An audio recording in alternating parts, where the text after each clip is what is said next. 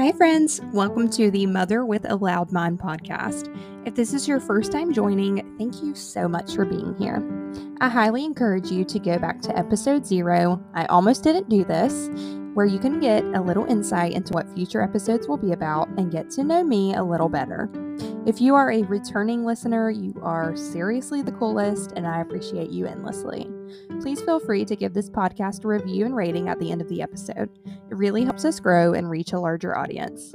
I'm your host, Morgan Klontz. Let's get into today's episode.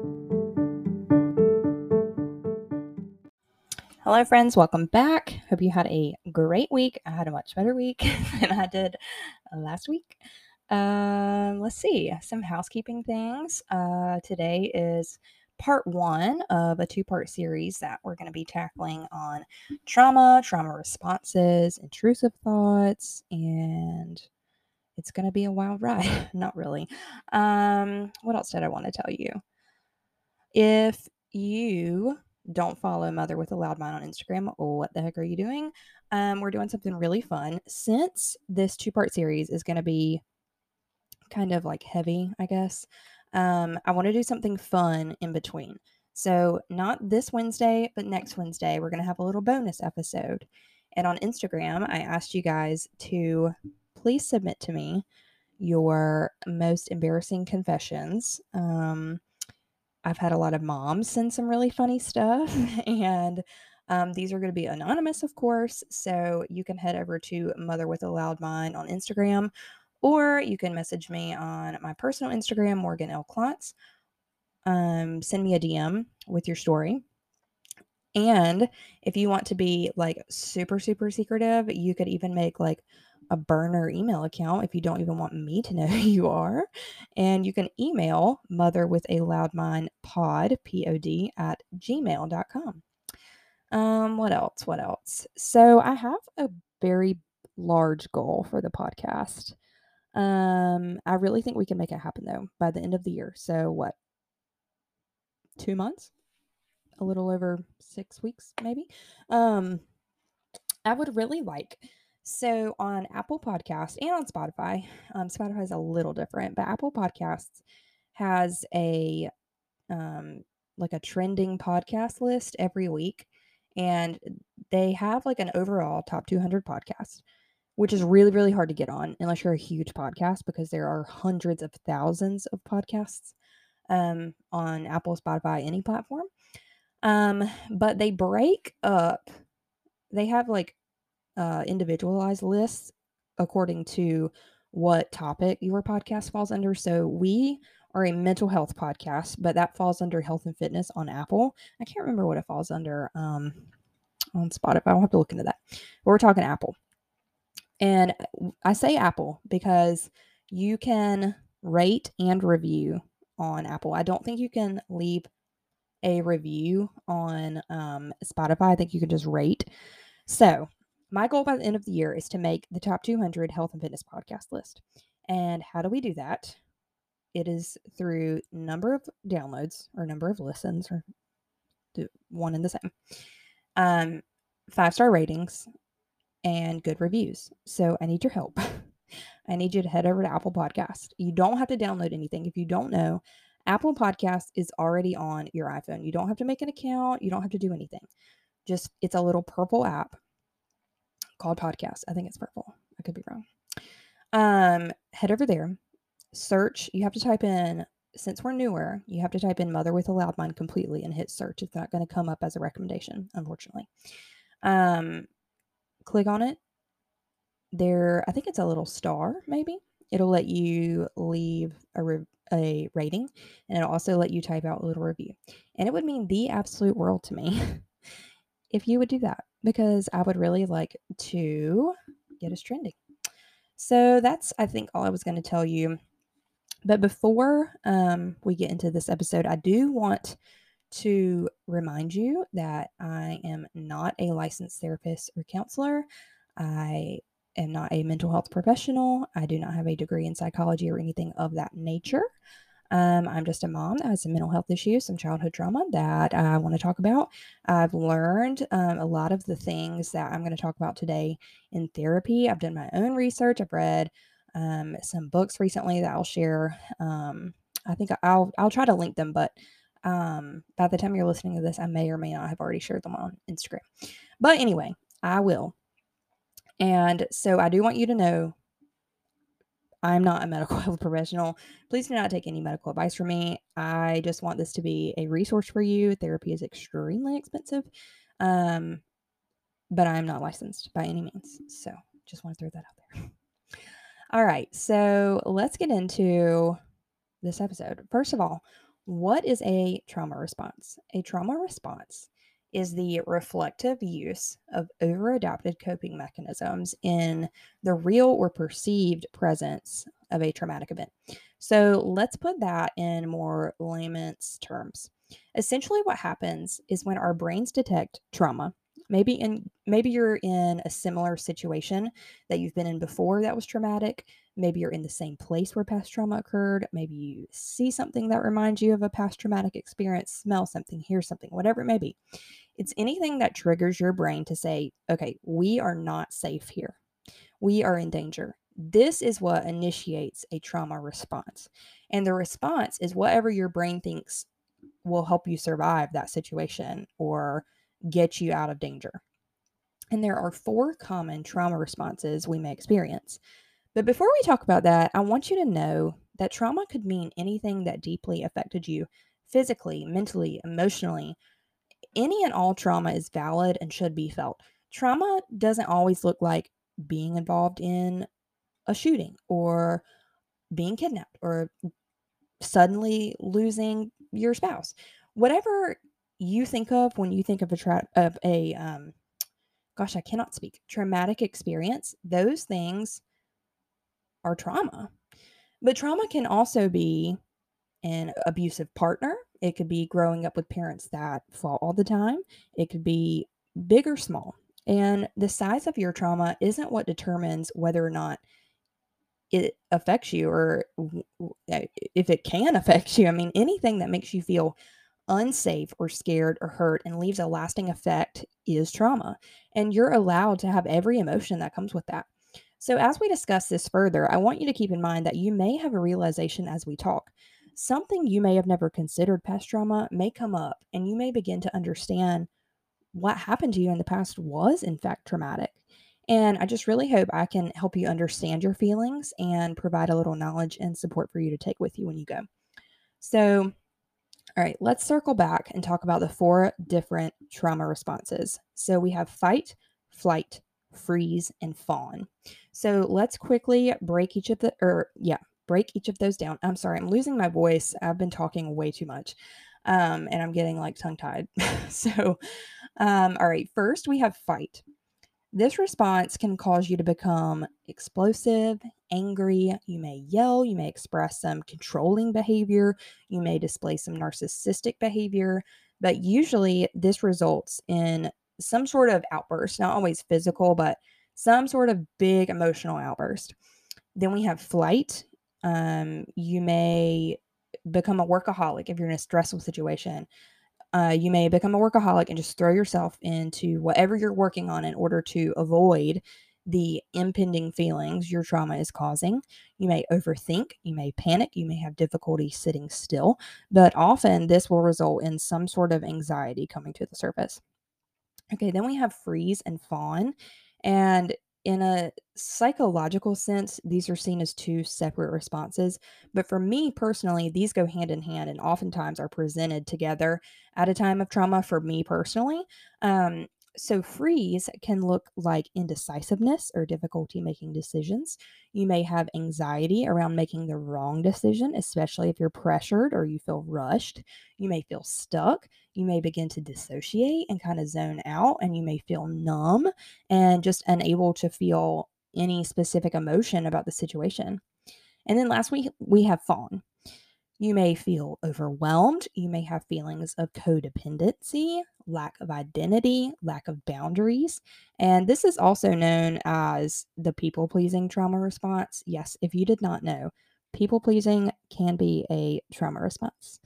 Um, Over explaining or over justifying is also a trauma response in some scenarios. If you grew up in a space where you were taught to suppress your emotions and you weren't allowed to feel or show emotion without being punished, you may now feel the need to over explain why you're having or expressing emotion in your adult life. Emotional neglect, especially in childhood, is considered a traumatic event. Again, trauma can be anything that caused a negative feeling and leads to residual negative feelings in the future. So, when we're left to over explain our every thought, fear, and emotion, we're left feeling exhausted, right? And we're left thinking and worrying that we will be seen as overly sensitive, something I have been called many, many, many, many, many times in my life. And I now face the residual effects of that: people pleasing, over justifying, not feeling warranted in having emotions, anxious about expressing emotions, dissociating. The list goes on.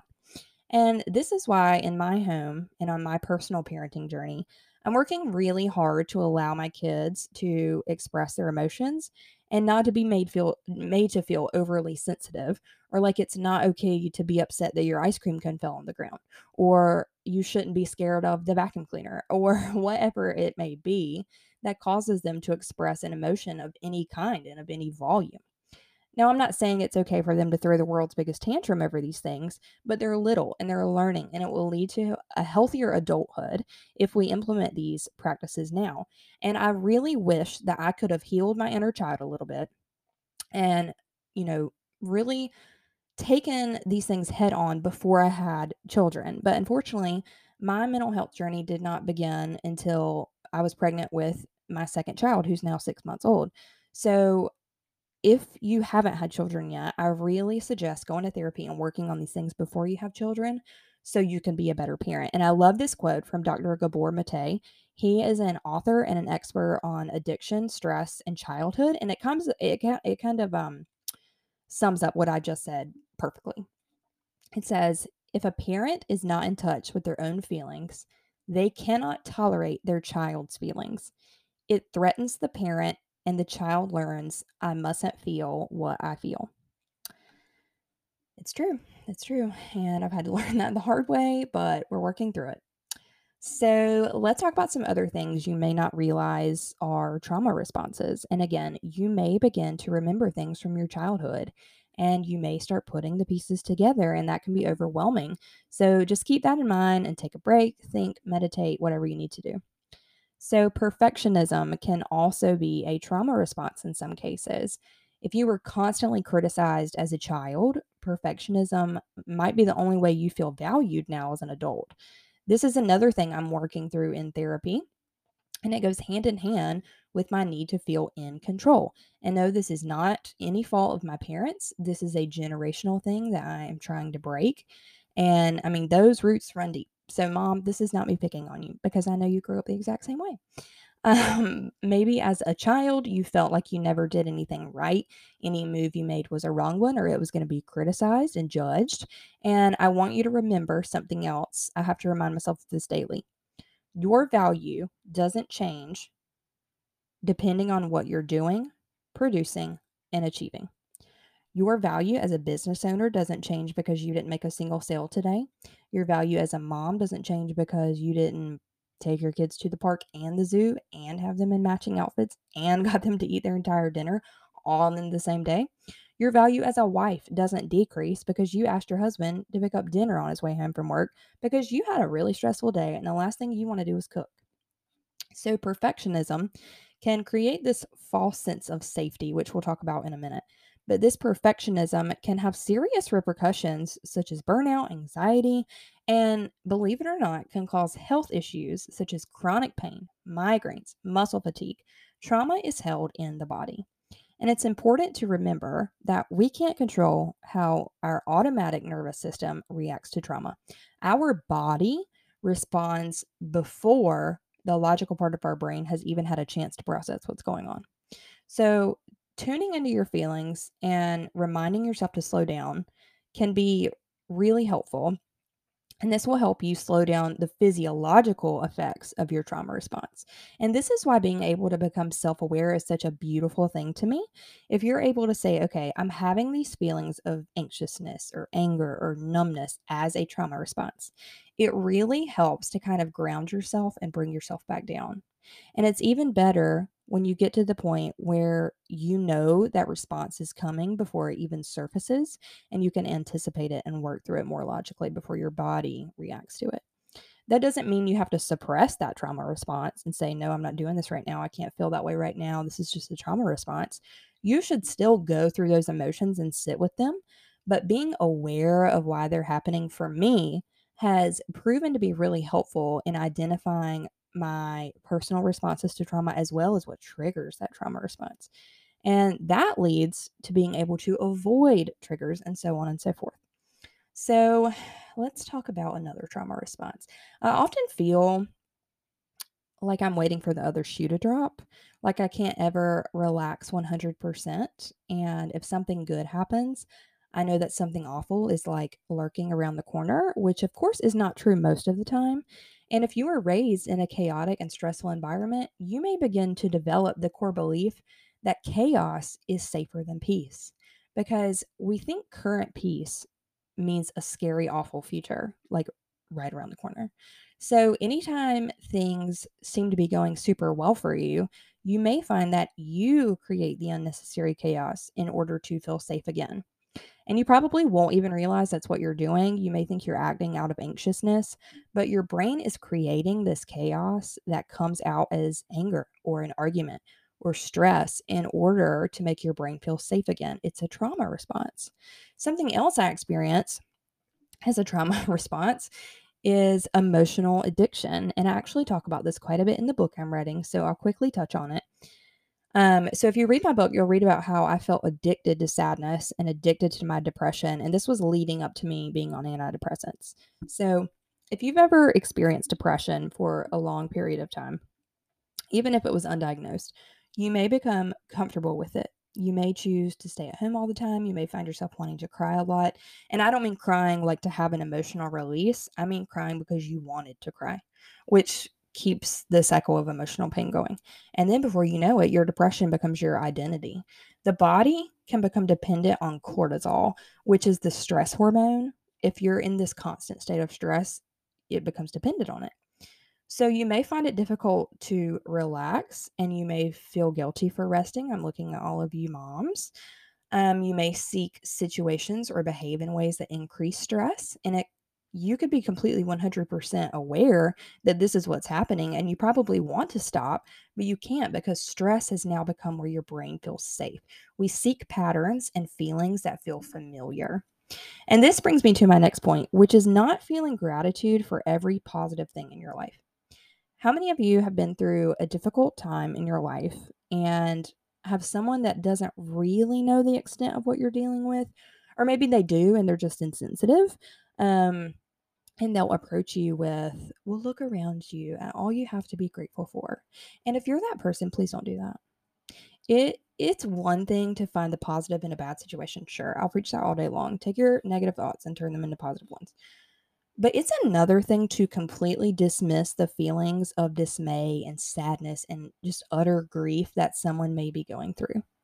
Gratitude is a valuable emotion and mindset that serves an important purpose, but grief, anger, loss, sadness, numbness, and any other thing that may look negative to someone on the outside is also extremely valuable. It's so important to be honest with how you're actually feeling. This is how we heal. And you can absolutely be feeling a multitude of different emotions all at once. You may feel super excited and joyful and full of grief and sadness at the same time. And that is depression a lot of times. I felt the exact same way. I was so happy, to be home with my baby, da da da da da. And I couldn't get out of bed. I couldn't do anything. And this is before I started taking medication. Which if you want to know more about my medication journey, episode 1. But anyway, what's important is you take the time to sit in each feeling and understand where it's coming from so it doesn't become overwhelming. Because we know all too well when feelings become overwhelming, we shove them down and lock them in the basement. But eventually, your basement is going to be busting at the seams, and that door is going to fly off the hinges, and you will be forced to feel everything all at once, and that is a recipe for disaster. Not enjoying everything good that happens to you does not make you ungrateful, and do not let anybody call you ungrateful for that. Agreeing to do things to keep the peace is another trauma response. I've told you before that my biological parents are divorced, but my mom and stepdad also divorced, almost 10 years ago, I think. I'm not really sure. It was a nasty one. And I remember I was like 13 probably. I remember asking God to just please let them stop arguing. And I promised to do anything just to keep the peace between them. And now, as a trauma response, I do it all the time. And I've gotten a lot better about it over the years, especially since I've started therapy. But I still carry around those people pleasing tendencies. And I could name 20 times off the top of my head that instead of speaking up, I've agreed to do something just to avoid an argument, just to avoid feeling guilty, just to avoid someone else being disappointed in me, just to keep the peace. That is, in fact, in some situations, a trauma response. So, there are obviously tons of other trauma responses. These are just a few that I've had personal experience with and felt good about talking about because I've experienced them. And I highly encourage therapy if you're able. A therapist can really help you identify what is a trauma response in your personal life and what is not. And they will help you work through that diligently and give you the tools you need. So, next week, we're going to have a part 2 to this episode. And part 2 is going to be on intrusive thoughts, which can also be, you guessed it, a trauma response. But intrusive thoughts are really complex, and there is quite a bit of science and psychology behind it. So I wanted to give it its own episode. It can also be related to OCD. A lot of things that I don't necessarily have the capability to be speaking on. Oh my goodness, our baby's crying. But I wanted to give it its own episode so we can really go deeper and have a really informative discussion on intrusive thoughts, best to my ability, because they are something I'm sure we have all experienced. So come back next Friday and I'll tell you everything you need to know about your intrusive thoughts. Have a great week, friends. You have officially made it to the end. Thank you so much for making it this far. If you stick around for just another second, I'd love to share some affirmations with you today. I am a good mom. I am exactly who my kids need. I am grateful for the time I get to spend with my kids. My kids do not need a perfect mom. I will stay calm, even in the midst of chaos. I am worthy of love and affection. God wants what's best for my life, so I will relinquish all my fears onto Him, as they are not my burden to bear. I will live in the moment today and not stress about my past or worry about the future. My past mistakes do not define who I am now. I am a strong and confident woman. I am an intelligent individual. God has called me to motherhood, and through Him I can do all things. I love my body and am comfortable in my own skin. I am exactly where I'm supposed to be. I am a kind human being. I am not just a mom.